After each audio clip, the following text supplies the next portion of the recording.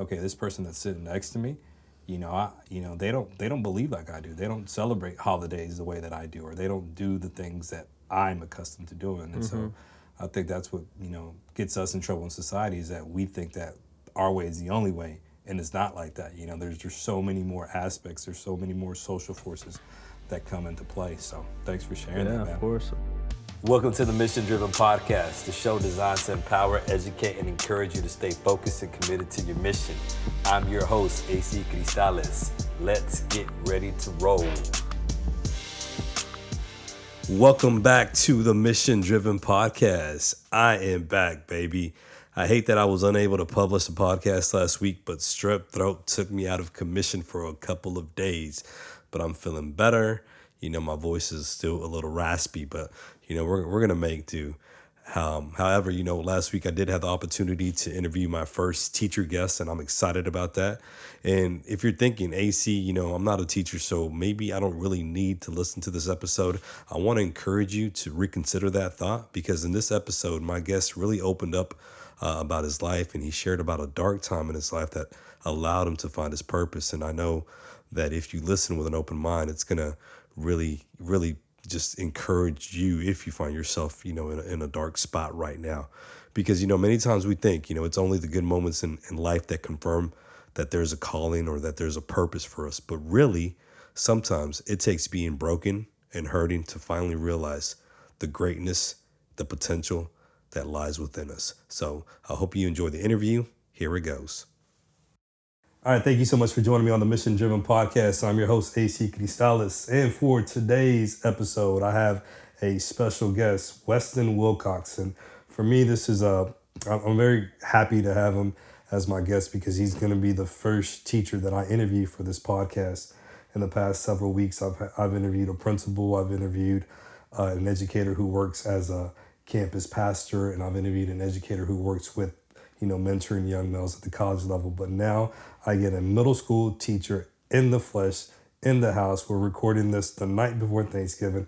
Weston Wilcox, welcome. Thank you for having me. Good to be here, AC. All right, man. So, real quick before we get into the questions, you have any, I know, teachers love, Thanksgiving breaks and Christmas breaks and spring breaks. So, you got any big plans for the break? Not too much. Just catching up on some Z's and maybe playing a few rounds of golf. I don't know. There you go. Depends on the weather. All right. Yeah, the weather's been good so far here in Dallas. All right, man. So let's just go ahead and get into it. Start by giving us a bit of information, about your family, your educational background. Okay. Well, so I grew up in Rockwall, Texas. My aunt eventually became the assistant superintendent in Rockwall. So I come from an educational family that has been in the field. Went to Texas A&M University. Honestly, when I went there, I had no idea what I wanted to do. I got caught up in the college was the next step. That's the next big thing that you're supposed to go do, and had no idea what I was going to do. Changed my major my sophomore year to education because I was like, I'm going to go and change the world. The kids need me. And like, I can handle this, not the salary and everything. It doesn't matter. It's not about making money and everything like that. And I don't know. I just really, really felt like that was my calling. Okay. And so I went through my whole educational career at A&M and took a bunch of classes that when you get out in there, you're like, okay. Okay. They're these like educational classes? Oh yeah, like Okay. on how to be a teacher. Yeah. You Never really prepares you for it. Yeah. But yeah. It's all trial by fire. All trial by fire. And then I graduated in December of 2011 and got my first teaching job with you, actually. That's right. I was You the hired one that me hired for my you. first That's job. right. Math. That's right. Middle school math. Yes, for a teacher that left mid-year. And so the students were going to be great that year. Exactly. And so it got me started off. Then I left your school and went to Aiken Elementary, where I taught for 2 years. I taught 5th grade and 4th grade. always math, and then fourth grade I taught a little bit of science in there, non-tested subjects. So we really focused hard on that. Exactly. And just after that year, the whole time thinking, this is not what I need to do. Just the way it worked. I was great with the kids, but I just never felt like this is what I'm supposed to do. And so it's been like that really every year until this last year. Okay, but before we get into that, let's focus on, so you were at A&M, right? And you're a big Aggie fan. You're still an Aggie fan. Yes, right? of course. Once you're in the cult, you don't really you don't leave it. Okay, so in terms of going to school, was your major initially education, or correct me if I'm wrong, were you in like playing sports out there, playing baseball out there? I was a yell leader at Texas A&M. Okay, yell leader, It's like a student body elected position. Everyone calls it a cheerleader, so I just accept it for what it is. But basically, it's like 5 guys that get the. Basically, I'm Mickey Mouse. Like I'm a cookie cutter. Like, hey, how you doing? Good to see you. Welcome to Texas A&M. Yeah. And just really kind of in the limelight, a big position. So I kind of peaked in college a little bit from that perspective. And then I come out and I start teaching, and it's like a total transition from being like the most loved on campus to all of a sudden you're in a classroom where these kids are you gotta get them. They have no idea who you are, and you gotta get them to start from scratch. They don't know what you've done. They, like all you try and tell them about what you did, they're like, you were a cheerleader. Tell middle school is that. Yeah, exactly. Well, why don't you tell us a little bit about that middle school? I mean, people who are listening, because you can go into a middle school and you can tell somebody, hey, I went to A&M. And for them, it's a big deal because they have that connection with A&M, right? Maybe they had, a brother, uncle, aunt, whoever, someone within their family that went to A&M or knows about college. But the school where we were at, a lot of our kids, they're going to be first in their families to go to college if they decide to go. So why don't you tell us a little bit about, the students that you worked with that first go around? Oh, yeah. Like very underprivileged, like kids that have so much hope and drive. It's just they don't have the people telling them that they have that and that they can get there. And so really it kind of transitioned from me like seamlessly having to have people like want to listen to what I have to say to come at it from a different perspective and meet them where they're at. Yeah. And so it changed the whole perspective of like what these kids actually need. Do they really? They need this math, of course. They need to pass their tests, but they need so much more in order for them to be successful in the classroom that comes outside the classroom or through those interactions that you have inside the classroom. Okay, very good, very good. So you were there, and then you went to an elementary school, but in terms of going and teaching, coming in mid-year, which is a difficult time, like you mentioned, because anytime anyone comes in mid-year, there's already, this sense of inconsistency, right? Because, we had this one teacher and now we're going to have another teacher. So the rules that were established in August are going to be totally different in January. But what led you to take that position besides, hey, I need a job? There had to be something that, and we can be honest with that. And me, I'm real and transparent and know that. But I also remember a time when there was somebody that I interviewed, and and I think he was interviewing for a science job, and I said, what job do you really want, man? I asked him frankly like that. I was like, what job do you really want?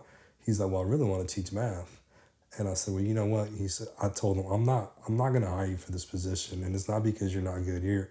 He was spot on. Every answer he gave in his interview was great. But I said, look, the last thing you want to do is teach a subject that you're not passionate about, because that will be evident to the students. And then you're going to hate it. You're going to be teaching something just because you feel you need a job. And so I always liked this story because he didn't take that job, but I recommended him to another middle school in Garland. He got hired there as a math teacher doing what he wanted to do, right? Right. And then I saw him a couple of weeks later. He used to be a server at Chili's while he was still teaching. And he was just like, thank you. He's like, you're right. He's like, I'm in the spot where I need to be. So, yeah, sometimes we take jobs because we need the money. But sometimes, like, there's something that, okay, I need to be in this place. So what do you feel led you to be at that school, to be at Sam Houston Middle School? Right? Sam Houston. The way it worked out for me is I did need a job. And I was feeling that pressure, getting out of college, needing a job, but I also knew I wanted to be in education, or at least like that's what I went to college for, and I wanted to try it. But why is that? I guess that's what I'm trying to get at. Why is that? Why did you feel you needed to be in education? Because I'm really good at working with kids. Actually, it goes back to the ministry background that I had at A&M. Okay.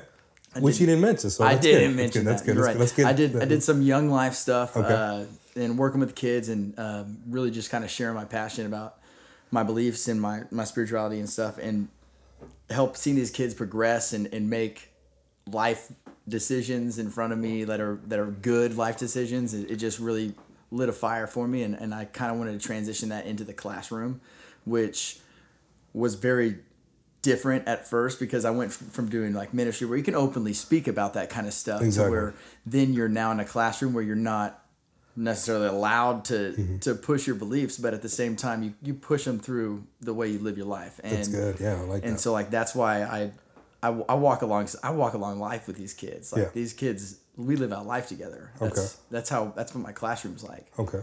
We're like a family. For sure. And that's another thing that I hit on, community. I mean, that's what it's about. When I go and I speak to principals and teachers, it's about we're building a community. And even in my classroom as a college professor, we're building a community. So that's good. So calling, right? You felt that was your calling. Yes. And here was the opportunity. And so, maybe you're of the mindset that, everything happens for a reason, right? So you were at Sam Houston for a reason. This aligned with your calling, and then you were there. But now you're at an elementary school. So kind of walk us through that process. So I got the elementary school job because I needed another teaching job. And met the principal, got hired, did well there. My scores were good. It just was not the right fit for me. I'm not very foo-foo. I'm not going to decorate my classroom with a huge theme. Like that's just not my style. And that's what they kind of wanted. So really it was kind of like I got pushed out, but it was like for the best thing possible. And at that time when I was leaving elementary school, I was like, okay, I gave it a fair shake. I did it for 2.5, almost 3 full years of teaching. And so I'm going to move on. I'm going to do something else. Okay. And that whole summer, I was trying to figure out what I wanted to do. Wasn't sure. Had no idea. And then that's when I called you up, and I was like, "Hey, I need a teaching job." Like exactly. And so that's why because you love Sam Houston, and you were even doing some insurance stuff, I had business cards to sell you were doing insurance. some insurance stuff. So I was like, okay, this guy's out the game, which is fine, because.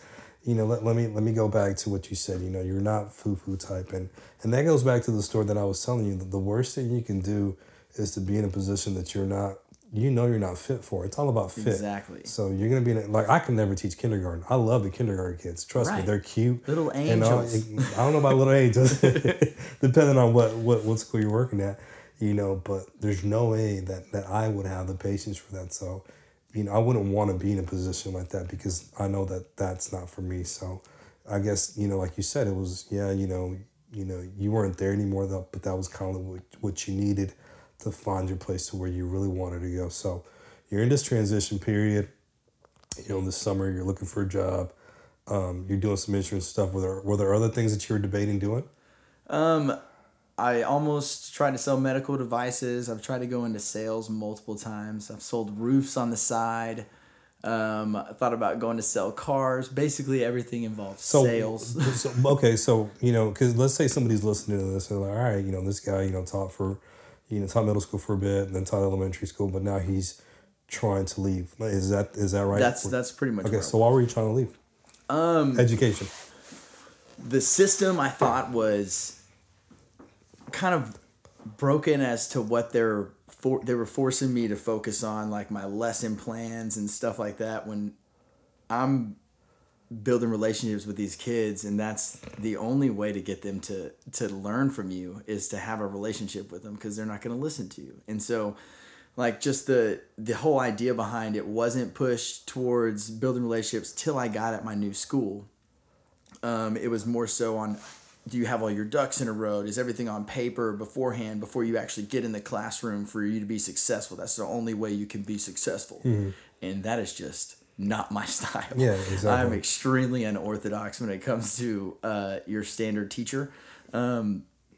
Just with my personality and the way that I go about presenting the subjects to the kids and finding a different way to teach it to them, as well as the conversations, interactions that I have with them, and just treating them like people. Exactly. Yeah, I've always been wanting to leave teaching until this last year. Like because the money, you're like, oh, I don't have enough money, all this other stuff. If you just budget, you can make it work. But just like young stuff when you're in your 20s and you're like, okay, I know I don't want to do this for the rest of my life, but I have no idea what I want to do. And so I know just going out and getting another job is not going to make me like satisfied. It's just going to be a different evil. Okay. An evil that I don't know, and I don't know if I have anything that I enjoy about it.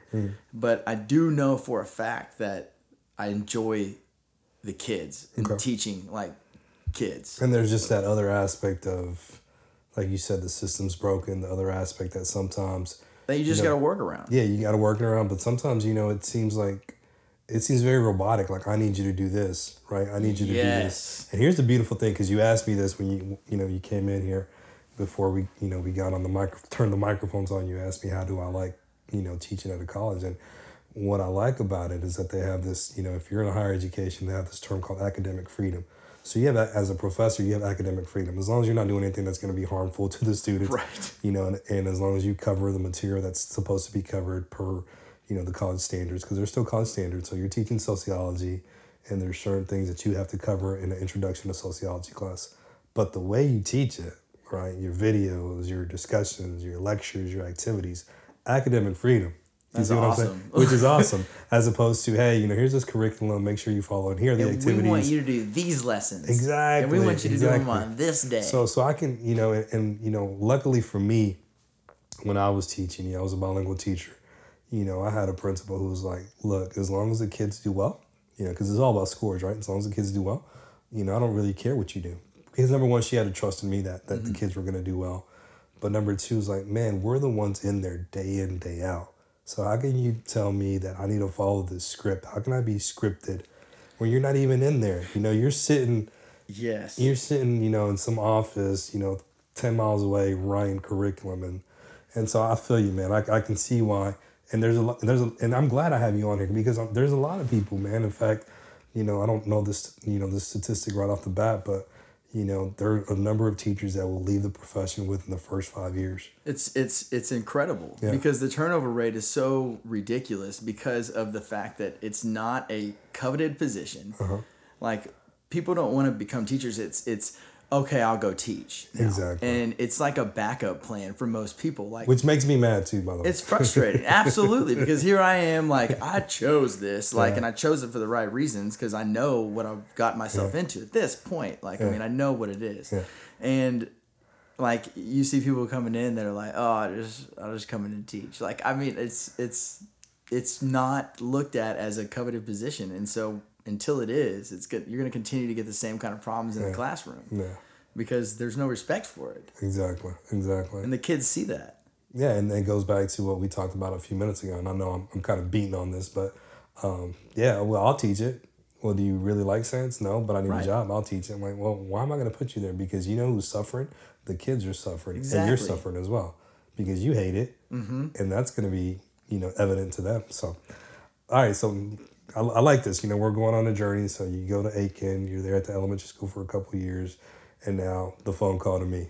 All right, so where do you go from there? So that phone call, where were you interviewing? I still remember that phone call, by the way. I was with my daughter. It's funny, the things that you remember. I was with my daughter. You called me like, hey, let's go play golf. Yeah. And I was like, bro, I'm not good.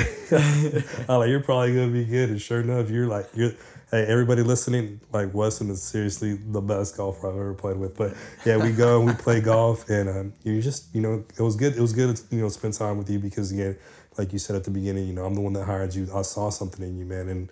And I'm not going to say that I'm batting 1,000 when I hire people, because there's always people, there's always people who will fool you, man, and tell you they do these things. But with you, man, I knew that you would be the right person for that job. And so, which is the reason why I took that phone call, which is the reason why I said, yeah, let's meet up. And I was honored, bro. I was honored to be like, all right, man, this guy obviously feels that there's some sort of wisdom that I can impart, with him. So lead us to that summer. Yeah, no, and I trusted you too. And the big thing is I was gonna be done with teaching. Gonna be done. And then it was August or like July, end of July. And I was like, oh no, I need a job. I'm married. Like I married at the time. And so like I need to be, supporting. And like I started interviewing with, actually, no, I didn't start interviewing. I got one phone call from Schrady Middle School from a teacher who was going to interview me. And they were like, hey, can you come in right now? And I was like, I hadn't I hadn't shaved. I was at the library, like going through all my stuff. And I was like, actually, I probably can't. And he like joked back. He was like, oh, I'm sorry. It's not going to work. I was like, dang it. And so like I joked back with him and then went in for the interview. They were like, oh no, it's cool. You can come in the next day. Yeah. And I was like, okay, thought I lost it. Yeah. But the fact that I joked back with them, like really, they said, set me apart. Like they said they got off the phone. They were like, that's the guy. Okay. And then when I went in for the interview, we had a new principal coming in, actually Rachel Brown. Who's been on this podcast. Who's been on the podcast. Shout out to Brown. And she took a chance on me. She actually knew my old principal, took a chance on me and really just kind of fostered my creative teaching styles and wanted them to flourish rather than be like, okay, well, let's try this. Like, no, she just was like, you do what you do because you're getting results. And like from then on, I've taught eighth grade math ever since and been leaving for the first few years, leaving every year.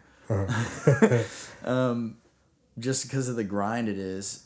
But the kids keep me coming back, and I've kind of gotten a system now that really works with getting these kids to open up, and it's right at that moment where it's starting to get good because it's right. I've planted those seeds, and now they're starting to open up a lot more, and that's when you can really start to make those connections. And okay, very good. So do you see a change? And obviously, there is a change. So tell us the change within when you first started, at Sam Houston.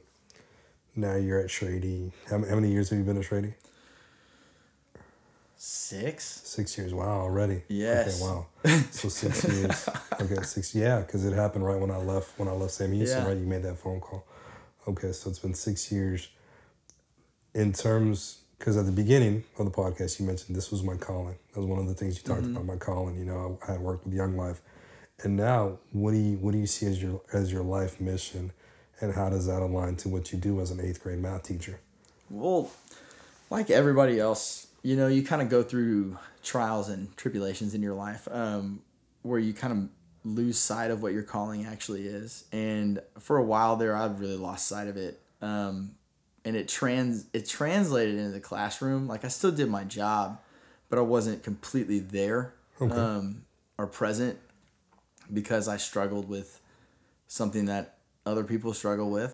It was something that I didn't expect to happen to me. And it did. And it drained my ability to pour myself into the classroom. And I thought it was the job, but it wasn't the job. It was the stuff I was doing selfishly on the outside that kept me from really being the best teacher that I could be and really impacting the kids on a whole bigger scale than I ever could have imagined. And once I dealt with that and put it to death, like it truly opened my eyes to this is what I'm supposed to do in some form or fashion, working with kids to teach them, whether it be about life or whether it be about math or whether it be theater. I don't know.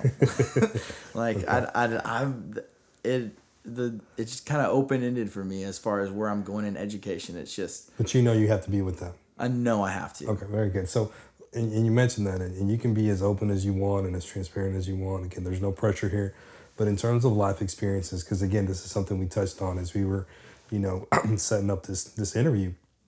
A lot of people especially kids, but even a lot of people, they'll think teacher and they'll think that, we don't go through situations, but we do. Teachers go through divorce just like anybody else. Teachers go through, they suffer loss, they suffer, the death, of a loved one. I mean, all that. I mean, we're human, man. Just because we're teachers don't mean that we don't experience pain, we don't experience suffering. So discuss some experience that you feel have helped you make this turnaround, because what I'm seeing with what you're talking about, there's this redemption, right? There's this redemptive story. So, yes. Share some experiences and how you feel that has helped you to where you're at right now. So this last year was the craziest year teaching for me. I was struggling personally, wasn't there fully in the classroom day to day. I mean, I was there, but I wasn't like doing the stuff, like I wasn't being my normal teaching self. And I knew that, and I felt that. Scores still turned out great. Mm-hmm. But I kind of approached that year differently. I treated the kids a lot more like people and like humans, because it was a different group of kids. Like they needed a lot of attention, and they opened my eyes to things. And once I turned around and finally was like, okay, something's not right here. And it's not this job. It's got to be something bigger. I honed in on those details that I needed to change. Once I changed them, like my mind and my eyes were open to so much more that was going around in my classroom or in like my school that I didn't realize before. And having that extra like energy to ask a kid like, hey, how you doing? Like, or the follow through to like, you see a kid having a bad day, you talk to him later, you check up on him, make sure things are going okay. Just a lot of things happened last year where I was put into situations that I never thought I would have been in. From stuff that you would never want to be in, but had I not been present and had my mind open to them, nothing might have ever been done, and it could have hurt a lot of people. I'm speaking very, very shadowy, but because it's totally up to you. It was a big deal, but there were 3 different incidents where you should never have to deal with as a teacher, and I dealt with them all. And if not me, then who is going to be doing this? Because no one connects with these kids better than I do. Okay. People connect with kids on every level. Mm-hmm. I'm not saying that I'm the best, but that is one thing that I'm an expert at. Okay. Is meeting every kid where they're at and trying to find something that I can connect with them on. Because I'm a salesman. Okay. Like that's how I teach my classroom. I sales. I get the kids to buy into me, and then they'll buy into what I'm selling. Exactly. If they don't trust you, they're not going to learn from you. Not a chance. It has to be trust. And where do you, even in terms of where you go and spend your money at, right? Mm-hmm. You're going to go to a place that you trust. Right. You're not going to go to some rinky-dink car dealership. Right. Some hole-in-the-wall place that you don't know anybody there. And so that's why I just think it's funny when teachers are saying, I just can't struggle. I struggle in the classroom. I don't know. I'm like, well, what are you doing to get to know your kids? Yeah. And because if you don't know them, you can't teach them. Exactly. And not just know them they know how to write that sentence, or they know how to do that math problem. It's like, know them oh my gosh, that kid is a boxer. He boxes in his spare time. Oh my God, that kid writes characters and makes their own storybook about a whole comic book that they want to make, and just stuff like that you bring up as little nuances in your teaching, or when you're talking around the classroom and talking with the kids. You just kind of lay those things subtly in there, and then they'll work for you because they realize you care about them. You remember things. Exactly. And so that's been the most beneficial thing I've ever learned about teaching, is that if you don't get to know the kids, you don't stand a chance. Exactly. That's good. That's good information right there. So moments, right? Because you talked about there's 3 moments, and again, I'm not trying to get you to share what those moments are, but it's all about moments, man. It's all about situations that we that we go through as individuals, and that we're going to continue to go through, man. There's this process in sociology called socialization, where it's a constant, like, you never stop learning, right? You never stop learning. There's always something that you can learn. There's always something that you can get, in terms of, just experiences that you go through, situations that you're placed in. And even as a teacher, you hit this as well. Like, the group of students that you had last year, were a different group. Well, next year is going to be a different group. It's constantly changing. So your approach constantly has to change. So knowing that, right? Knowing that the moments have impacted you, to a place where, you feel more confident as a teacher. And one of the things you mentioned as well, you feel that you're in the right spot. I want to know, why do you feel that now? Why do I feel I'm in the right spot now? Yeah. Well, let's just dive right in. There's a big stigma out there about mental health. Okay. Like, everybody wants to be sensitive to it and be respectful to it and say they care about it. But when you talk about the real things that are involved with mental health, you get stereotyped and you get put into a box that you don't really necessarily ask to be in. Okay. The beginning of last year, I went through about a 3-month period where I thought, this is pointless. And I never... This meaning teaching? No. Okay. This meaning life. Life, okay, all right. And it affected everything, of course, because when you lose that whole focus of life being purposeful, like, it's a very, very difficult way to live. And like in your other podcast, you talked about existing rather than living. Yeah. And that's what I was doing. And I felt that on the biggest weight on my shoulders, to where, like, I just wanted to be done. Yeah. I tell, it's weird thing. Anytime you tell somebody you think about killing yourself, that they're like, oh my gosh, like, we need to get this guy help immediately. Like, no, it wasn't going to do anything. Yeah. Like, I was just there. I thought about it. I don't think I ever would have done it. Yeah. But I also can understand how dark of a place that can be. And I can empathize with people that struggle with it now, exactly. But nobody wants to talk about it because it's like, oh, we can't. Oh, I don't want to hear that. I don't want to think about that. It's it's so selfish. You're so selfish to do that. Like, yeah, well, everything has its good and bad about it, but there's no good that would come from that, because you just end it. And I got to the point where I knew I didn't want to take myself out of the game. Mm-hmm. And it took me hitting a tree in my car and almost dying to figure that out. Because I fell asleep at the wheel, I hit a tree, engine block was in my passenger seat, all while I'm teaching. And so I'm going through all that, and then it was just like, boom, wake up, quit what you're doing.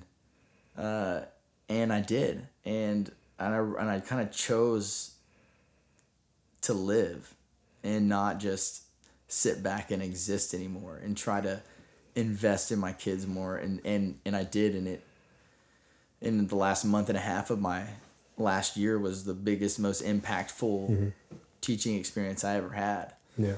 And so I've kind of carried that over into this year, where I'm teaching Math Lab, which is my favorite, because it's all kids that hate it, or it's their second math class for the day. And so we got to get real creative with getting them excited about being in the classroom.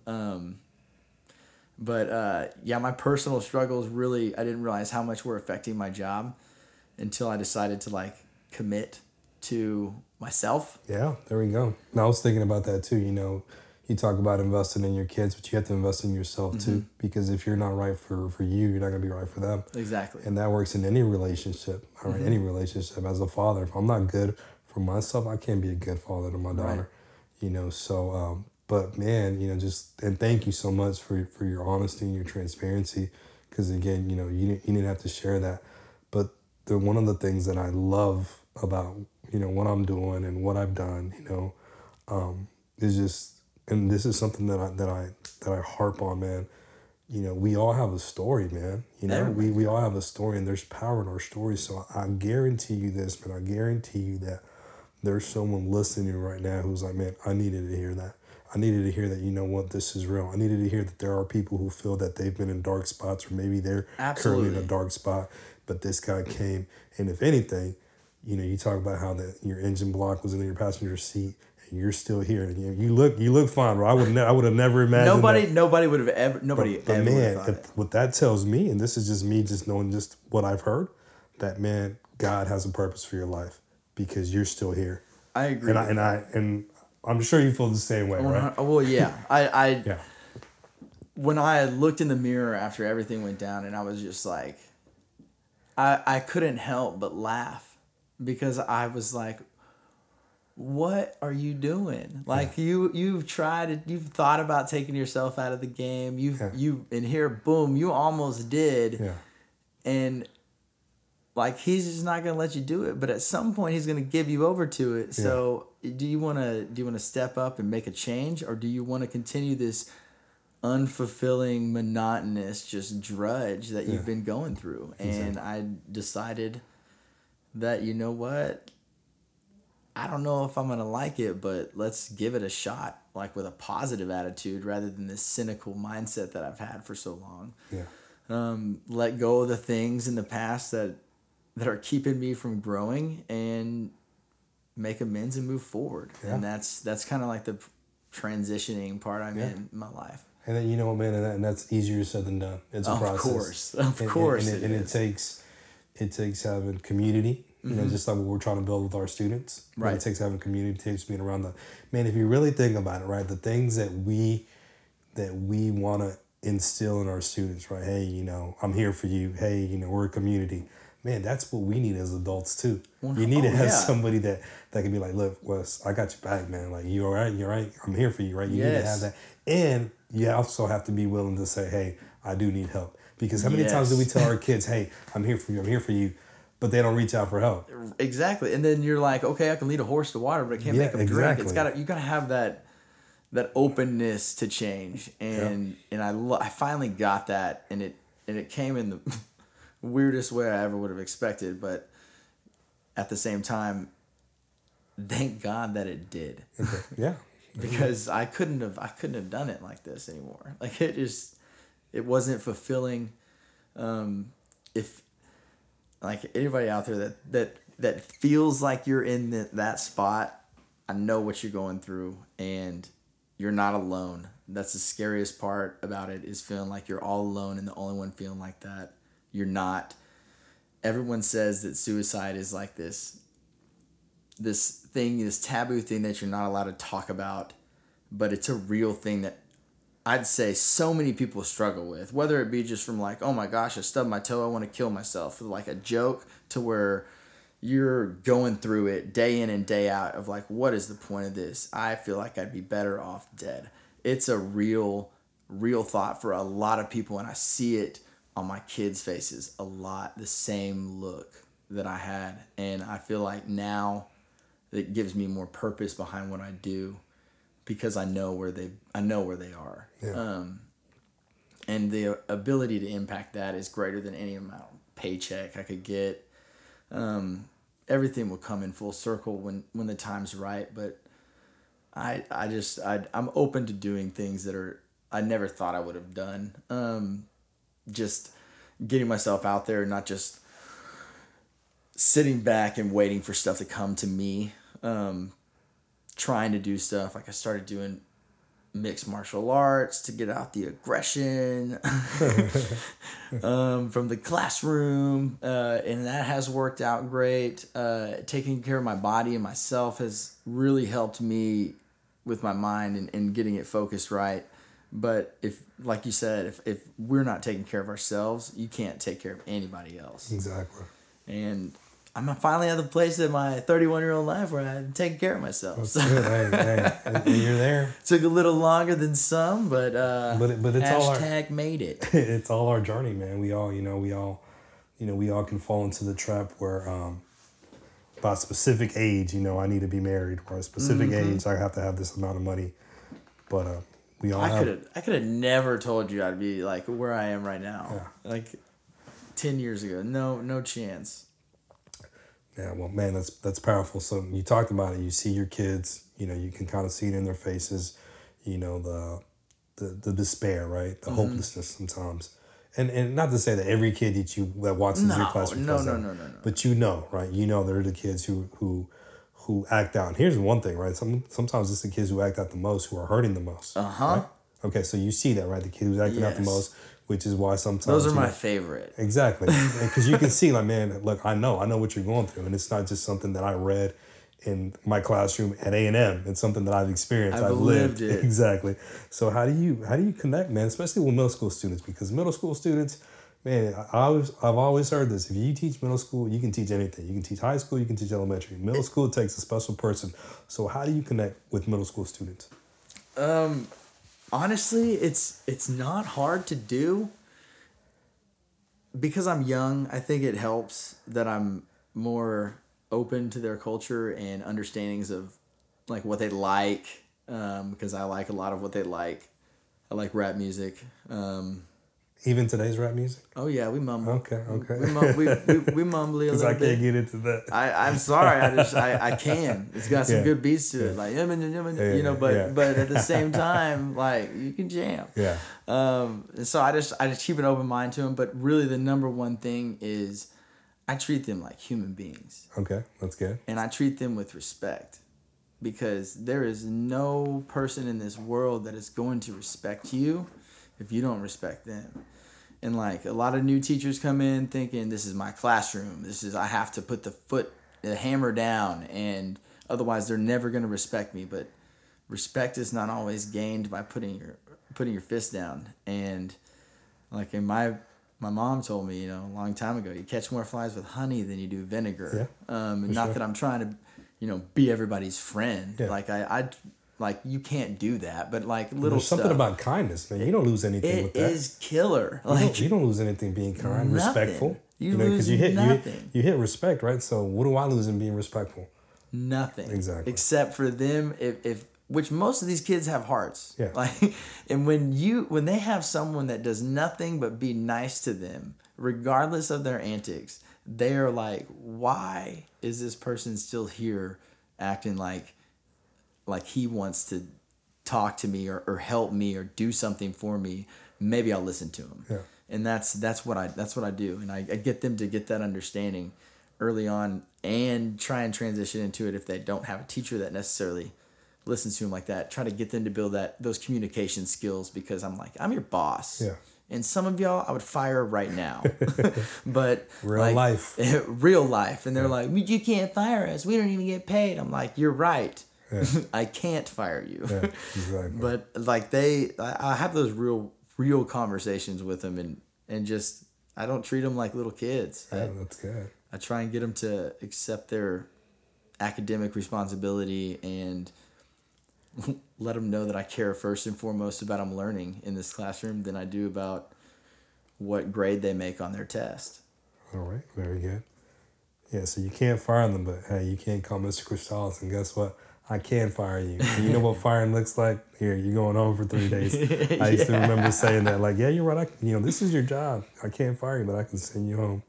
So you talked about treating them with respect, treating them like human beings, and caring about them. Is there anything else you do to connect with them? I ask them questions and I listen to them. Like, generally, when people feel like they're heard, they have the more openness to listen to you. And I first and foremost ask them what's going on with them. I don't try and tell them everything they need to do first. Like, I'm like, hey, how's it going? What's going on? How y'all doing? You doing good today? Yeah. And try and get that level before I'm like, here, do this right now. Like, exactly. Then they get in the routine where they understand that. But building those relationships before you can like really get assignments done in the classroom is key. Yeah. And those relationships are built just by respect and just treating people with like people. Exactly. Yeah. How you would want to be treated. Yes. That's the whole golden rule, right? And of course you're gonna have some kid like smash a ketchup packet from lunch in your classroom. You can either get mad about it or you can have them clean it up and like be like, hey, don't do that again, bro. Like, Yeah, exactly. Like, but at the same time, like some people just blow up on it. And then I've written up 0 people this year, and it's not because I'm afraid to write someone up or anything like that. But when I write someone up, I feel like I lose. Yeah. Like I've lost. I'm gonna lose with that kid because at the end of the day, they always have to go back. Like he couldn't handle me. He had to write something down about my behavior. Yeah. And I'm like, we can work out everything in house if it's not like illegal or dangerous. Like we could. Yeah. Like we can have a conversation, communicate, and fix it rather than let it sit and it be some chip on our shoulder or something like that, because we can't learn that way. If you have something that's a barrier keeping you from listening to me, we got to fix that. And I've had conversations where I pulled kids aside and when they weren't and they started acting differently, I'm like, look, we got to fix this. What's going on? You know me. You know I'm chill. You just like what? Like, we got to fix it or it's not going to work. That's and good. I don't want you to be miserable the rest of this year, and I don't want to be miserable either. Exactly. Communication is key. It's I think the number one thing in any relationship. It is, and very good in any relationship, and that's good. And then sometimes it's the little changes. It's coming back from Thanksgiving break. Hey, how was your break? As opposed to, hey, we have we have these objectives to cover. We will do this right now. Like let's Swabat. Exactly. How was your Thanksgiving? What you guys do? And again, you're going to have students who are going to be receptive because, and man, I could go all day with this in terms of the way that they've been raised, right? The social forces in their life. And then you'll have students who they'll open up to you quickly, and then you'll have the ones who won't. But that's not a reflection on you. No. It's, what they have all these social networks that have impacted them and influenced them. So for some, they stay quiet. And for some, they're willing to, share. But again, as long as you provide that opportunity for them. Exactly. Hey, you're doing your job, man. I've got a couple of kids right now. They're just quiet. Yeah. Like I say hello to them every day. Yeah. I ask them how they're doing. I ask them if they need help. Yeah. Or if they're understanding what we're talking about. And then I ask them hey, what are you drawing there? Yeah. Or hey, what is that? And that's one of the kids who's making their own comic book. Yeah. Now they come show me their drawings all the time. Yeah. So it's just you showed you cared. Exactly. There you go. And it's something that goes a lot further than anybody would ever think about.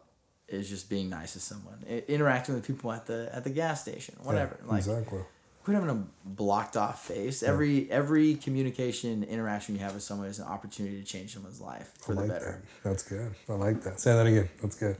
Every interaction you have with someone is an opportunity to change their life for the better. It can be a positive influence, or it could be something that's negative. And not everybody's comfortable with themselves to be able to handle those types of negative interactions. And so, those beat down on people a lot if they're dealing with negativity all day and they're negative within their own mind and not stable, because it did to me for a long time, and take things personal, all this other stuff. And so you don't know what everybody's dealing with. And so I try to be really sensitive to that, and just put a smile on and just really let people know, hey, I do care about you. How's your day? How you doing? Hey, I hope you have a great day. Exactly. And just those little subtle things that work wonders for me. Every single day the kids leave the classroom, I say, hope y'all have a great day, or hope y'all have a good evening. I'll see you tomorrow. That's good. The little things, right? Yeah. Even if it's been a bad day. Yeah. Just to let them know that I'm still committed to them and I will come back and we can fix it tomorrow. We'll try again. Giving them second chances and third and fourth and fifth. Yeah. But just never giving up on them. And I finally know I can do that because I didn't give up on myself. Exactly. There you go. I like that. I like how you connected to your personal story. So, what's been one of the proudest moments you've had so far this school year, man? The proudest moments I've had so far this school year. I've got nothing but lab kids, so it's all kids that failed the STAR test the year before. And the STAR is a standardized test for those of you who are listening outside of Texas. Yes. Let me just give you some brief background information. The STAR is our standardized test that our students take. State of Texas Assessment of Academic Readiness, if you will. And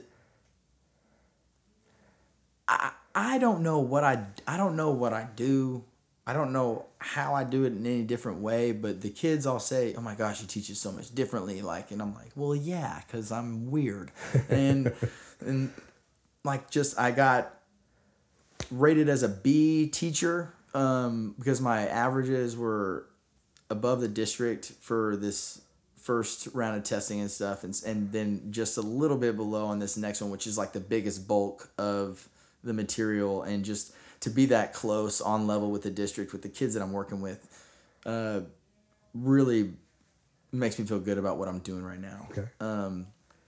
It makes me want to work harder. So they're kind of like, I guess, scoring us on a level now, which could be bad for some people, but I'm a competitive person, so it makes me want to like drive further and do more. But another proud moment is I am staying true to myself and my teaching style in my classroom. That's good. That's the best thing you can do, And man. I'm not paying attention to the little things. I'm helping out wherever I can. I'm volunteering for morning duties and whatnot, and just really just trying to be someone that's there wherever they need me to be. Like, because I know wherever they need me is probably somewhere where there's going to be kids, and I have more face time and an ability to impact not just 8th graders, but 7th graders and 6th graders, because all these kids got siblings. And so they tell their kid or their brother or sister, like, well, you want Mr. Wilcox. And I got like kids in 7th grade like, oh my God, I'm going to fail my STAR test just so I can be in your class. And I'm like, no. Like, no, I might not be teaching it next year. You don't know that. Yeah. So it's just, it's really cool to see how it was hard at first, because like they don't know how to respond to a teacher being just extremely nice. And I have my days, but I'm honest with them, and I'll apologize if I blow up over something like that's ridiculous. I want my kids to own their mistakes, and that's some biggest things, like own your stuff. Like you own it. I don't care what it is, but take responsibility for it.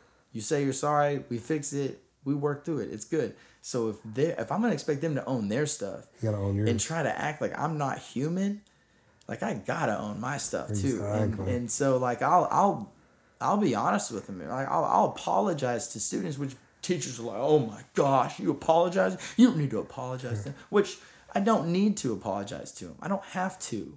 Like I am the teacher. But at the same time, if you're trying to get them to think of you as someone human that they can talk to and learn from, you got to show them you're human. And so like I use those opportunities when I make mistakes as really big stepping stones to build relationships with my kids, because I'm not afraid to own my stuff, obviously.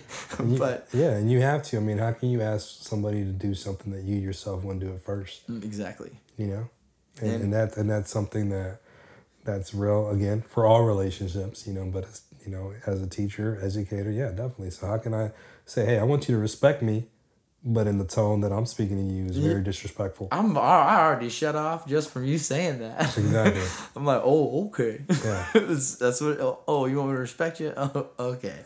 And make your life miserable for the next 9 months. We're gonna have a misery baby.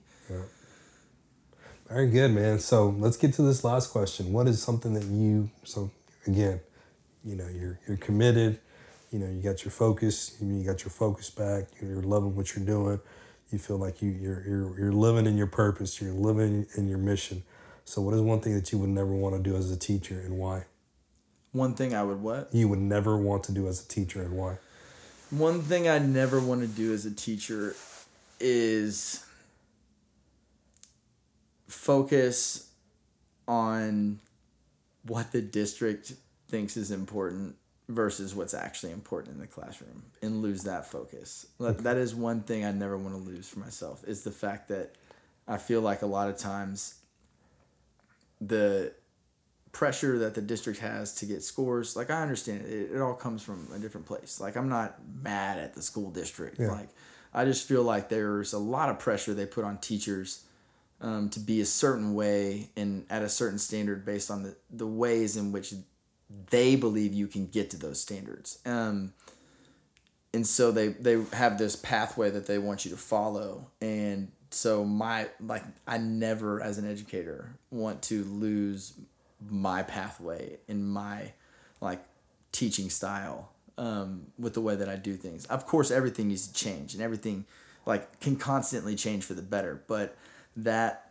sole focus of building relationships first and then the learning comes, that's my philosophy. And that's how I never want to get away from that. Very good. That's good because that's what it's all about. That's what we're doing it for, right? We're doing it for them. Right. And if we're doing it for them, we got to keep them first. Exactly. And life boils down to how well you can handle the pressure. And a lot of these kids feel that pressure on a daily basis because of society and what they're expected to become or expected to do. And so I tell them all the time, like, look, yeah, it is tough, but life boils down to how well you can handle this pressure. And let's step up and let's see what we can do, you know? Very good. All right, man. Well, hey, we've come to the end. I made it, and you talking about being competitive. I am too, man, because I went to the doctor earlier today, and they gave, I have a bacterial infection, gave me some antibiotics, That's gave me some that is not what's up, but I feel like, man, I gotta go through with this, man, because I'm like Jordan, right, playing through that with the flu game, for those young bucks who don't know. Michael Jordan played through the flu, but yeah, man, I'm glad though. I'm glad, we sat down. I am too. I'm glad we got to do this. Yeah, man, I'm glad you were able to share your story, man. So, I appreciate you giving me the opportunity. Thank you. Hope it's taken with a grain of salt out there. No, it's gonna impact. It's gonna impact, man. That's the thing. You gotta believe that. I truly believe that when you truly speak from your heart, there's somebody out there that's gonna be impacted, man. So, anything you want to plug before we leave? Before we get out? No. I just thanks for having me again, man. I look forward to keep on listening. If you're not listening yet, keep listening because it's good stuff. All right, thank you. Did you hear that? Keep listening. Now, Wes, appreciate you so much, brother. I hope you have a great Thanksgiving. And for those of you, this won't be out till Monday, so it'll be out Monday. But hope you guys had a great Thanksgiving by the time you listen to this. And Wes, man, I hope you have I hope you have a great Thanksgiving, man. And we'll have to do it again. I appreciate that. Yes, sir. Thank you. That's a wrap for episode 13 of the Mission Driven Podcast. I hope you were able to take something valuable from the conversation between Weston and me.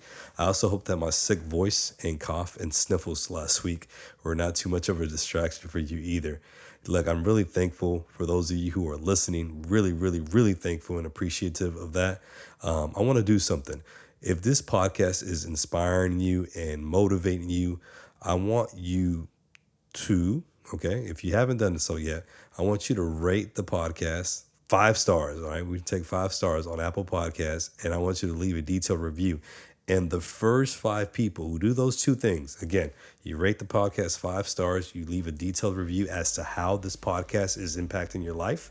If you do that and you take a screenshot of that review and you send it to ac@acspeaks.com, the first 5 people will receive a copy of the book my brother and I authored called The School of Hard Knocks. Again, all you have to do is rate the podcast, review the podcast, take a screenshot of your review, and email it to me at ac@acspeaks.com. The first 5 people who do that will receive a copy of my book. But for everybody else, I want you to continue to share the podcast with your family and friends. Again, I'm truly, truly appreciative of your support. As always, the mission is now, so remain mission driven. Until next time, faith, hope, love.